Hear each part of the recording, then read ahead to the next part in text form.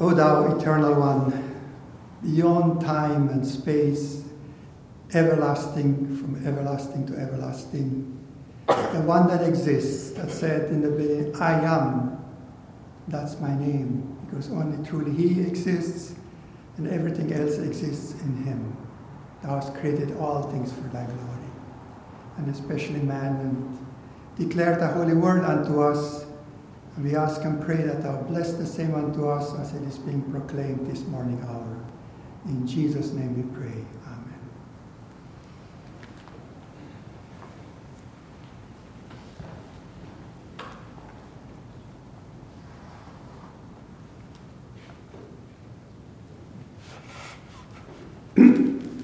We'd like to read and meditate with the Lord's help out of the Word of God as found in Acts chapter 23.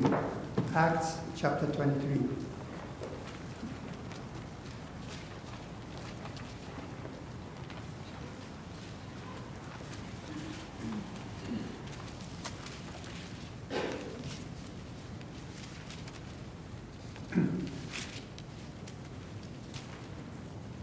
And Paul, earnestly beholding the council, said, Men and brethren, I have lived in all good conscience before God until this day. And the high priest Ananias commanded them that stood by him to smite him on the mouth. Then said Paul unto him, God shall smite thee, thou whited wall. For sittest thou to judge me after the law, and commandest me to be smitten contrary to the law? And they that stood by said, Revilest thou God's high priest? Then said Paul, I wist not, brethren, that he was the high priest, for it is written, Thou shalt not speak evil of the ruler of thy people. But when Paul perceived that one part were Sadducees and the other Pharisees, he cried out in the council, Men and brethren, I am a Pharisee, the son of a Pharisee. Of the hope and resurrection of the dead I am called in question. And when he had so said, there arose a dissension between the Pharisees and the Sadducees, and the multitude was divided. For the Sadducees say that there is no resurrection, neither angel nor spirit, but the Pharisees confess both. And there arose a great cry, and the scribes that were of the Pharisees' part arose and strove, saying, We find no evil in this man, but if a spirit or an angel had spoken to him, let us not fight against God. And when there arose a great dissension, the chief captain, fearing lest Paul should have been pulled in pieces of them, commanded the soldiers to go down and to take him by force from among them, and to bring him into the castle. And the night following, the Lord stood by him and said, Be of good cheer, Paul, for as thou hast testified of me in Jerusalem, so must thou bear witness also at Rome. And when it was day, certain of the Jews banded together and bound themselves under a curse, saying that they would neither eat nor drink till they had killed Paul. And there were more than 40 which had made this conspiracy. And they came to the chief priests and elders and said, We have bound ourselves under a great curse, that we will eat nothing until we have slain Paul. Now therefore, ye with the council signify to the chief captain that he bring him down unto you tomorrow, as though ye would inquire something more perfectly concerning him, and when we, or even he come near, are ready to kill him.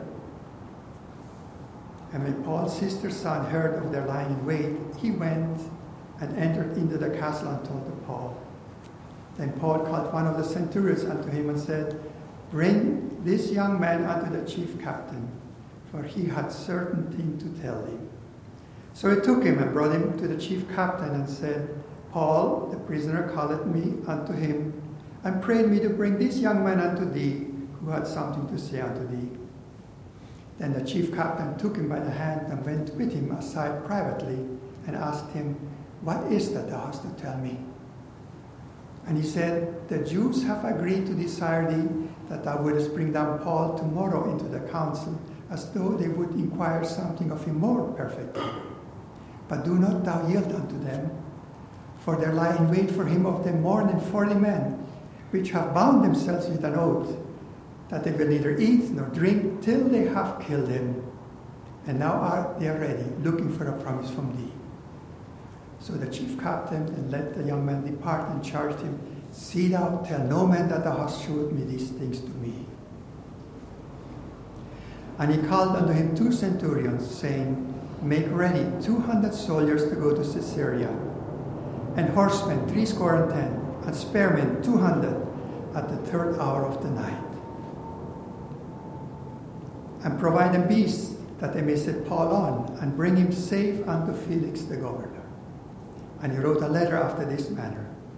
Claudius Lysias, unto the most excellent governor Felix sendeth thee greetings.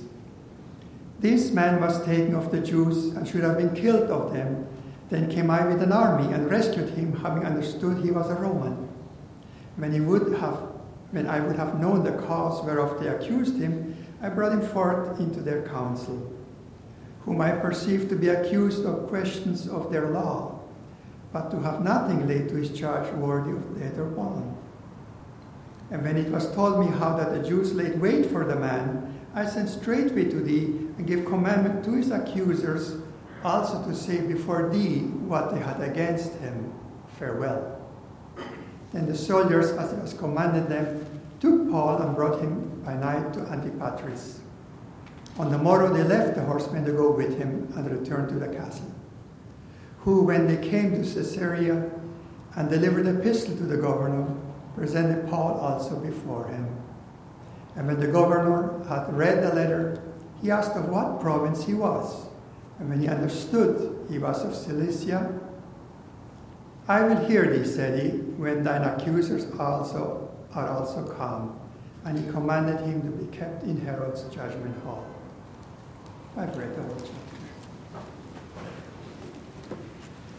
Let's bow before the Lord.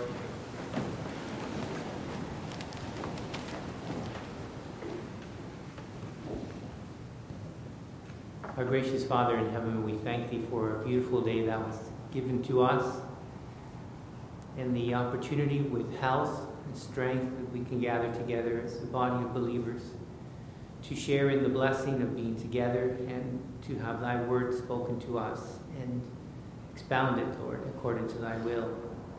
We pray, Father, as we have gathered, that our hearts may be attentive to it and our minds may be cleared from the clutter of life that distracts us in so many different ways. We pray that, Lord, we may look into thy word as it's been read to us. We pray that thou would strengthen thy servant, that he may be able to speak the things that we need to understand, that each of us who are here may be able to grasp and may be able to take something here that is applicable to our own lives and may be able to put it to good use. Father, we're thankful that we have this word and we recognize how important it is for us, how it illuminates our path, it gives us the direction that we need to go. And it helps to explain for us the things that are happening around us in this world. As the coming of thy Son nears, we need to be prepared for that. And we need to be diligent in the way we live our lives towards thee. So, Lord, we pray that as we are here, that thy word would also, and through thy Spirit, show us these things in our own personal lives. Father, we're mindful of those who are hindered for health reasons or for other obligations and are not able to worship with us. We pray, Father, that would visit them and provide unto them the same blessing that we are partaking of this morning. We pray, Father, for the children in Sunday school who are being taught thy word. Again, it is an important part of our ministry, and we believe, Father, this is thy will, that the little hearts may be impressed with thy truth, and as they get older and as they reach that age, Father, where they're able to understand that they are accountable for the actions of their lives, that they may remember and recall the truth, and that they may verify not only in their own lives to show that it is true what is said about the sinful nature of man, but they may see, Lord, the benefits and the consequences in the lives of those who have been faithful and have chosen to believe. And we pray, Father, for thy word as it goes out in this world. We know, Lord, that it is not thy will that this truth that we share should be only restricted and limited to this fellowship, but it is thy desire, Father, that we would share it to the world, and that the world would know that we are here, we are a light in this world, and that those that have a sickness in their soul, that they would be attracted to this light and would come and would find comfort and truth here. We pray, Father, that I would use this congregation, each individual member, in a special way to be thy hands and feet and thy mouth, to be able to reach out and proclaim thy truth to this world. We ask thee now, Father, as we look to thy word, and we ask in anticipation that thou will bless us according not only to our prayer, but beyond the weakness of our faith, that thou would bless us this morning abundantly. This we ask of thee in Jesus' name. Amen.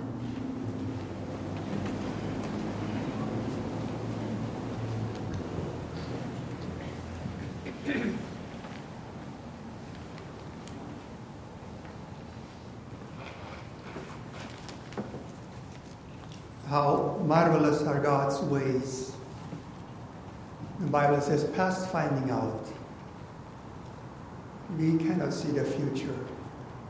And that's why it's so important that we believe the word and are convinced and fully persuaded that what the Lord says will come to pass.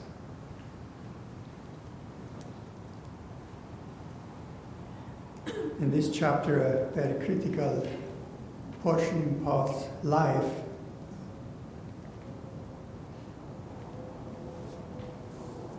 the Apostle Paul didn't know what was ahead of him. And as he stood in the council, he was bold to testify. And he did say that he lived in all good conscience before God until this day. And right away, you think back how the Apostle Paul persecuted the church. How could that be? According to his words, he did it in the best of his conscience. He was fully persuaded he was doing the right thing. And this tells us that we have to be very careful. Usually in the past, when difficulties did arise in congregations, some were so convinced of certain things, so fully persuaded that if you accept that they did it with full, good conscience, and yet it turned out wrong. So conscience, the Bible tells us we should not go against our conscience. Because if we do something that is not according to our conscience, after searching ourselves really, we cannot say we have faith to do it. We cannot believe it.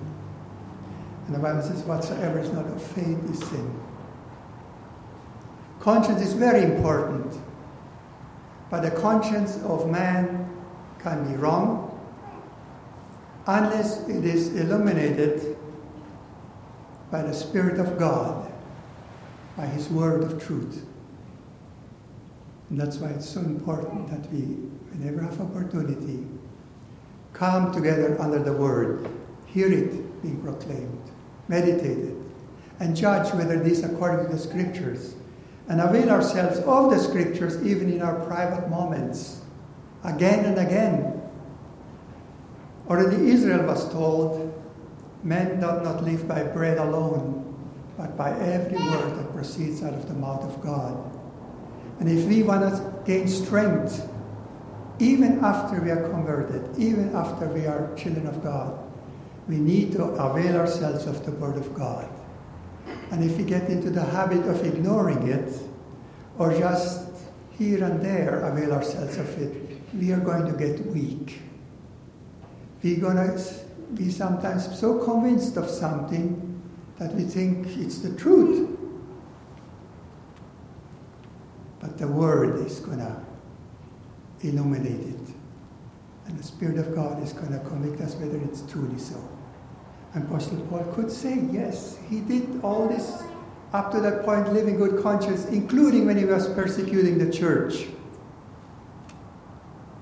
But he said he did it ignorantly. It was his conscience, but he was ignorant of the truth. But when the truth came, he obeyed it. And the moment that's recorded of his conversion, or he's turning around rather, on the way to Damascus, it says, Paul, Paul, why dost thou persecute me? And he said, who art thou? He didn't know. He said, I am Jesus. From that point on, he said, I was not disobedient to that voice. And he experienced great things that we don't wish to experience, because God chose him as a special vessel. He says, I'm going to show you how much he must suffer for my name's sake. Yes, in good conscience, and he stood in the council, and they did smite him when he said these things. And Paul reacted to it, and it would seem that he reacted rather quickly, because he regretted it afterwards when he found out it was the high priest. And he does say, I wish not, brethren, that he was the high priest, for it is written, thou shalt not speak evil of the rulers of thy people. And that convicts me, because I do speak sometimes evil of the ruler of the people, when they do something wrong, when they do something awful. But somehow God recognizes the rulers, whether they be good or bad. In this case, the high priest. But he was the ruler. And I had to think, why would it be so? Yes, we can point out things that are wrong, but we need to be careful how we speak about the ruler of our people, including here. Because one drawback is that it draws us into discussions which may be unprofitable. People are quick to agree with you, and the discussion that ensues is really not profitable. It doesn't point to the truth really that they need to know. It's hard to turn around when there's a discussion about the leaders of the people and emotions run high. So even there we need to be careful. And I think back when there was open persecution in the old country, and the brethren did walk carefully, not to provoke the rulers, even if they were bad, because the repercussions would have been even greater for them. So it's not wise. The Bible says, Jesus in his own words, be wise as serpents and harmless as doves. So we need to be careful how we talk, how the idle words come. Yes, it convicts me too.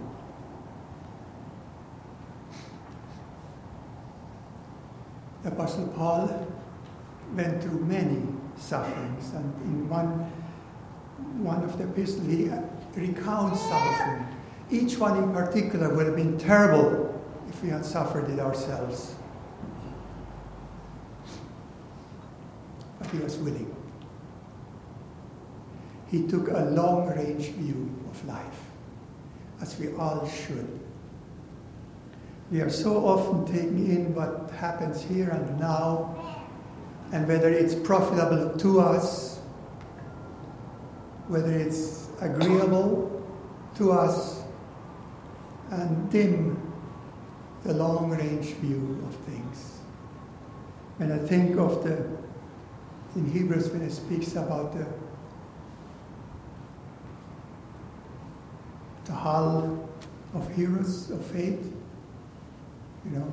this world has all kinds of halls of fame, in sports, in other things, and recognition. So, but the Bible also has a hall of heroes of faith.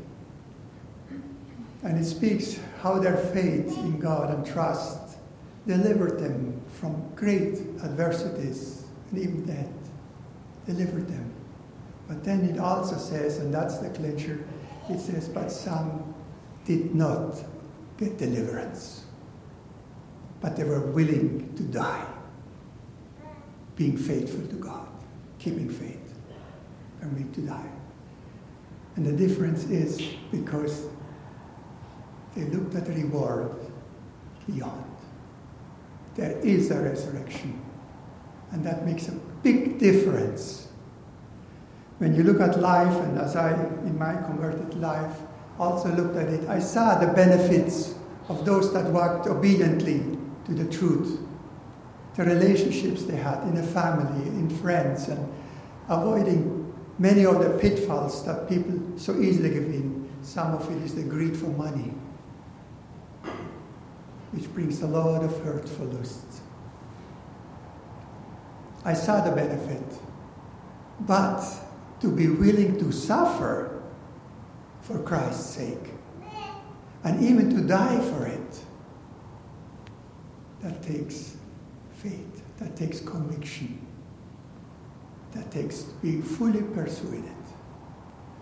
And if it was not so, the Apostle Paul says, in one of his epistles, says, if in this life only we have hope, if in this life only we have hope, we are of all men most miserable, all men most miserable. Let us eat and drink, for tomorrow we die. The existentialists, get the most out of this life, because tomorrow we die. But, and if you believe, as Apostle Paul did, that there is a resurrection, and that it makes a difference how you live here and now, then you will live differently now. The Pharisees, they believed in the resurrections, but in so many ways, they too were wrong. Were wrong. And they were ones that gave the most trouble to Jesus Christ. They were the learned people, let alone the Sadducees, which, it is almost puzzling. How could the kindred of the priests, which were mostly Sadducees, be such that they didn't believe in the resurrection, didn't believe in angels, didn't believe in so many things which the Bible says? See, did they start to chip away? Did they start to interpret the Bible to suit them? And being blinded by the greed for money, because history tells us they were wealthy, they had palaces. This Ananias, he had a palace. Now these things, they are recorded, and if you go to Jerusalem, they have a scale model of the Jerusalem of the time of the Second Temple. They call it time, not time of Jesus, they call it the time of the Second Temple, which was the time when Jesus was there. And you see some of these magnificent structures there modeled, and then the rest of the houses, how crammed together they are. Oh, they had also summer resorts, very likely by the Sea of Galilee, which had a very, very benign climate. And yet, they were the priests, and that high priest. And yet God, or at least Paul was convinced he should not have said that to him. The only perfect example that we have, that we can go by whatever he did, by whatever he said, is Jesus. Is Jesus. And in his own word, he said, I always do the will of my Father. I always. And sometimes it was not easy. And the most difficult part was in the Garden of Gethsemane.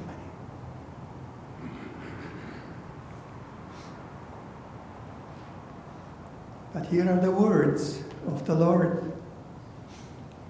And the night following, the Lord stood by him and said, "Be of good cheer, Paul, for as thou hast testified of me in Jerusalem, so must thou bear witness also at Rome." Here are the words. And anything that happened between this time and the time that he was actually in Rome, before Caesar testifying as he did here, anything is just God's way, how he unfolds his plan for Paul the individual. And so he does it also with us, what he promised for us is sure. And what happens, it just unfolds his plan in us. Now the thing is, we got to remain in God's plan. We got to remain in God's plan.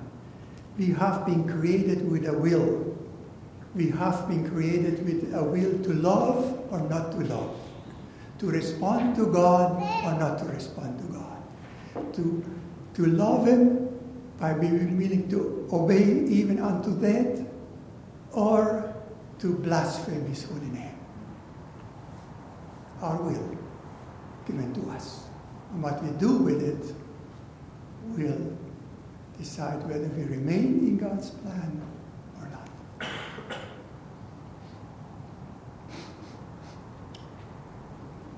These people were very determined, and history tells us how zealous the Jews could be.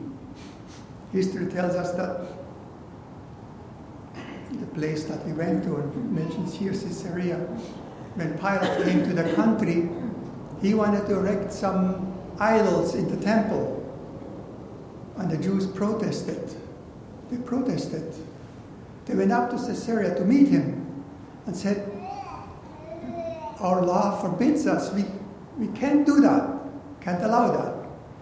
And he had them surrounded by soldiers ready to kill him and said, "Are you going to agree or not? Or are you going to be killed?" And they willingly, history tells us, they bared their necks and were willing to die for it. They were very zealous. And here these 40, they were convinced they were doing the right thing. But they were ignorant. Ignorant. They were convinced and they were willing to die even in the process. Some would have died if in that attack.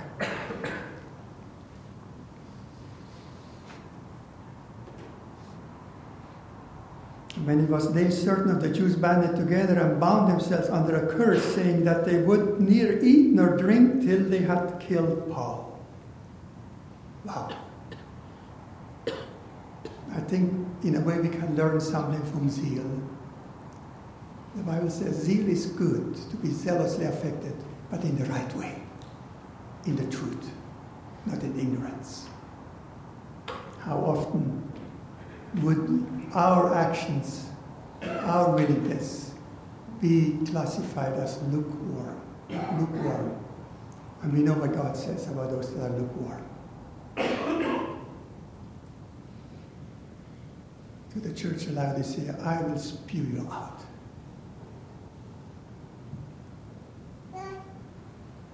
That's a temptation to us too, to get comfortable.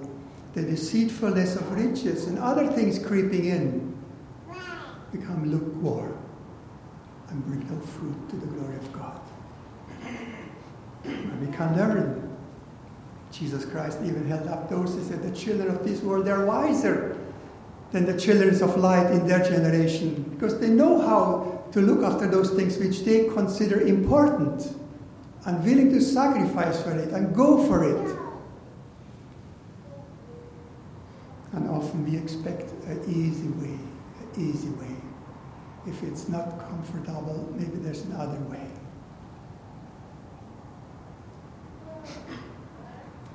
And that's how God then works. He just took that one word or one sentence by Paul to cause change the Roman attitude. He said, when they were going to scourge him, and That was a way that they used to get confessions. And how many of those confessions were perhaps just because of the pain that they suffered. But they considered it to be justice and a means to obtain justice. Well, the Romans made a difference when Paul told them, "Is it lawful for you to scourge me, a Roman?" That made a difference. And even the chief captain was afraid now. And he was willing to save Paul from that. It could have been easy for him to just let the Jews take care of Paul, take care of the trouble. But when he found out it was a Roman, oh, how much effort did he put in. When we read here, 200 soldiers, 200 soldiers, 70 horsemen, and spearmen 200. A very important person, all of a sudden. A very important person because he was a Roman. And that's how people are. Some people, they lift up so high. They worship the path they walk on. Anything they do is being proclaimed. So often we hear that word nowadays, idol. Somebody being called an idol. And it is idolatry. It is idolatry. And yet God regards the lowly. Even those little ones that believe in Him, God regards. Consider the importance, the value that God ascribes to those that become His children. In Romans 3, it says, if He gave His Son for us all, while we are yet His enemies, how much more now being reconciled, willing to do everything. His way, of course, not the way we think. The way He dealt with Paul, it was His way, God's way of dealing with it, of magnifying His name, of spreading the truth, of giving the opportunity to many, many to hear the Word of God and witness it being lived. I've been saying it more often lately that the problem is not the world out there and the perversion that's going on and the hatred and the killing. The real problem is the lukewarm Christians, and some don't even believe in the resurrection. When they make a survey of the so-called Christian country, the States, and we are right next to it, as to what people believe that call themselves Christians, still, it's surprising. Take out your statement of faith and look at it. Can you still fully be persuaded that this is the truth? That you have not moved away from it? If you just take the statement away and somebody comes along and asks him what you believe this, you will find few that will say yes to everything. Yes to everything. But the truth must be believed, the truth must be loved. It's only the truth which sets us free. And anything we do, it must be built upon the truth. On the truth. Not on compassion. Not on love. The truth first and foremost. And these other things must be built on it. And that's why it says also, love in truth. The Apostle Paul had to say that in his letter. Whom I love in the truth, for the truth's sake.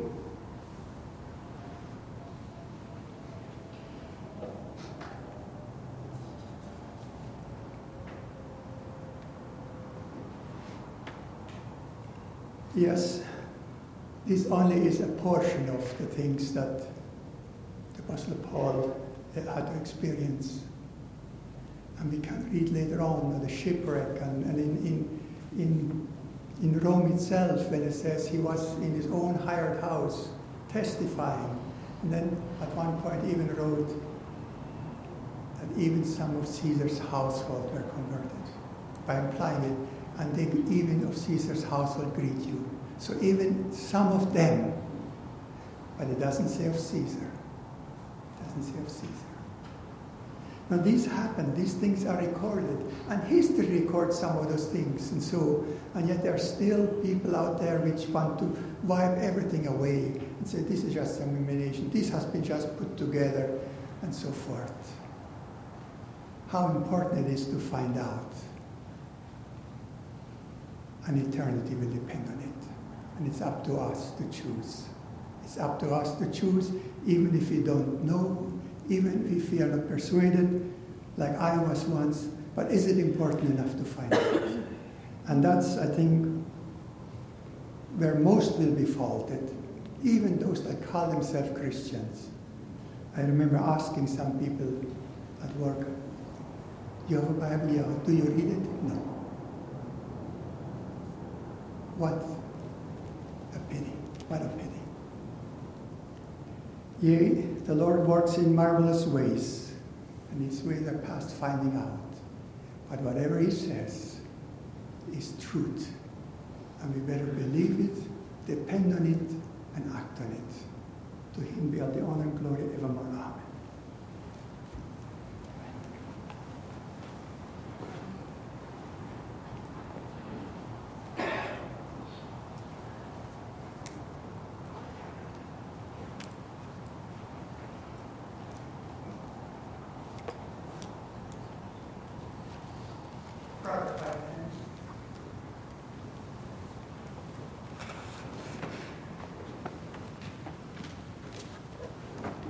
Amen.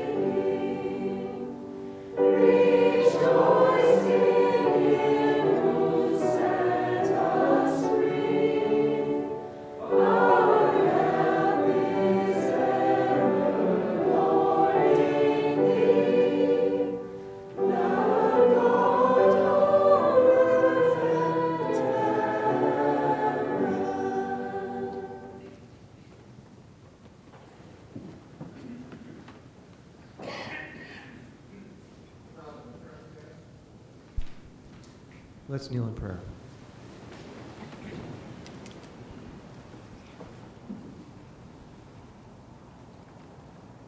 Heavenly Father, we thank Thee for the word that we've heard this morning, for its instruction to us, for the account that has been preserved for us in Holy Scripture,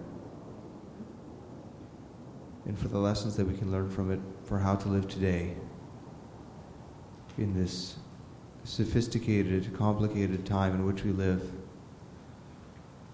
full of information, full of technology, but perhaps full of confusion more than anything else. Dear Lord, help us to be steadfast, as the Apostle Paul was. Help us to fix our faith on Thee, to have a conscience that is informed by Thy truth, and to live for Thee,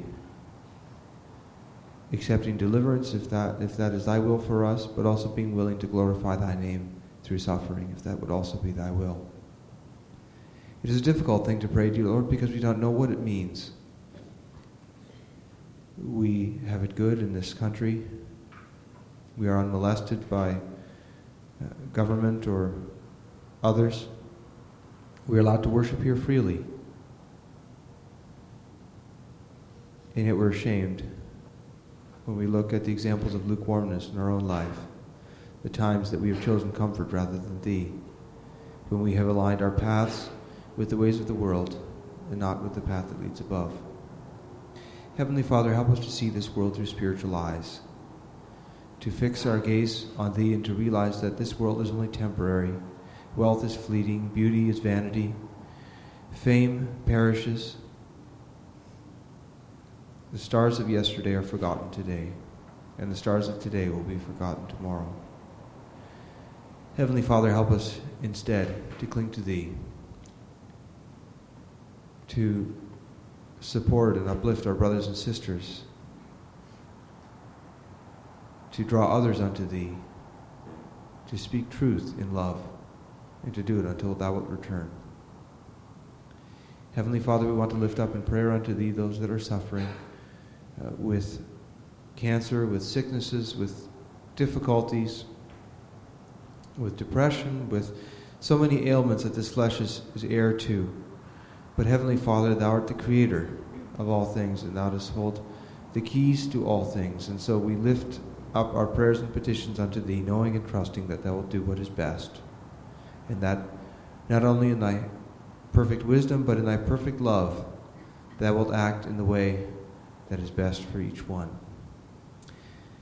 Heavenly Father, we're saddened today that we consider that Brother Andras will be departing from our fellowship. We thank Thee that Thy will has brought him here, at least for a period of time, and we ask that Thou wouldst richly bless him as he would turn his ways now back to his mother country, that Thou wilt watch over him and keep him on the way and prosper him when he would return there, and even as he has blessed us by his presence and his contributions here, that he would bless the fellowship that he would join himself to when he returns. Dear Lord, we ask for Thy continued blessing and presence to be with us throughout this day, and we pray these things all in the name of Thy Son, Jesus Christ. Amen.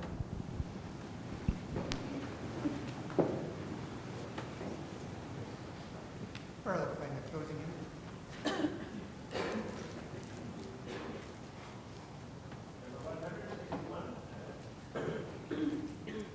161 verses. 2 verses.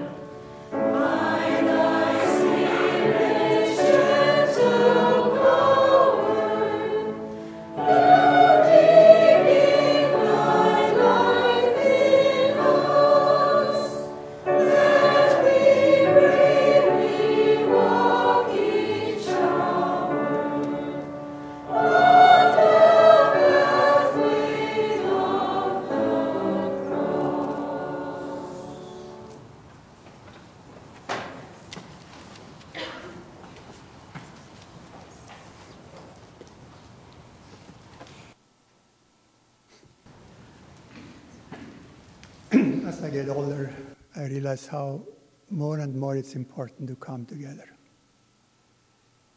God wants us to come together. Jesus Christ wants us together. When he said, where 2 or 3 are gathered in my name, I am in their midst. He wants them to be gathered. And he wants to be there. We have the freedom still to proclaim the word. We have the freedom to gather. We know of places in this world where they are persecuted at this time, where they're killed for the sake of Jesus Christ. And we have this privilege. Our temptation is in a different way. Our temptation is to get lukewarm. And when Revelation was written, we see the 7 churches and how people interpret that sometimes, but it's for everyone to see what is my church. First of all, it is my church. I'm not just a visitor, occasionally come when there is something going on. No. But I'm there when we gather together. I'm there when something needs to be done. I'm there when there is a members' meeting, like we're going to have this afternoon. I've heard it said of some, oh, well, there's too much argue, I'm not coming. It's your church. It's your church. What? Which is your church when you look at Revelation? And then what do you do about it? What do you do about it? How often it's so easy when there is a problem, just say, well, I go somewhere else. No. We don't read that in Revelation. To none of the churches did God say, now you pick up and go somewhere else, you that still are true and faithful. No. We are planted in a body as it had pleased him. He set us in a body. And for that we must give account how we function. May the Lord bless his word. To him be the honor, glory, evermore. Amen. This concludes our service.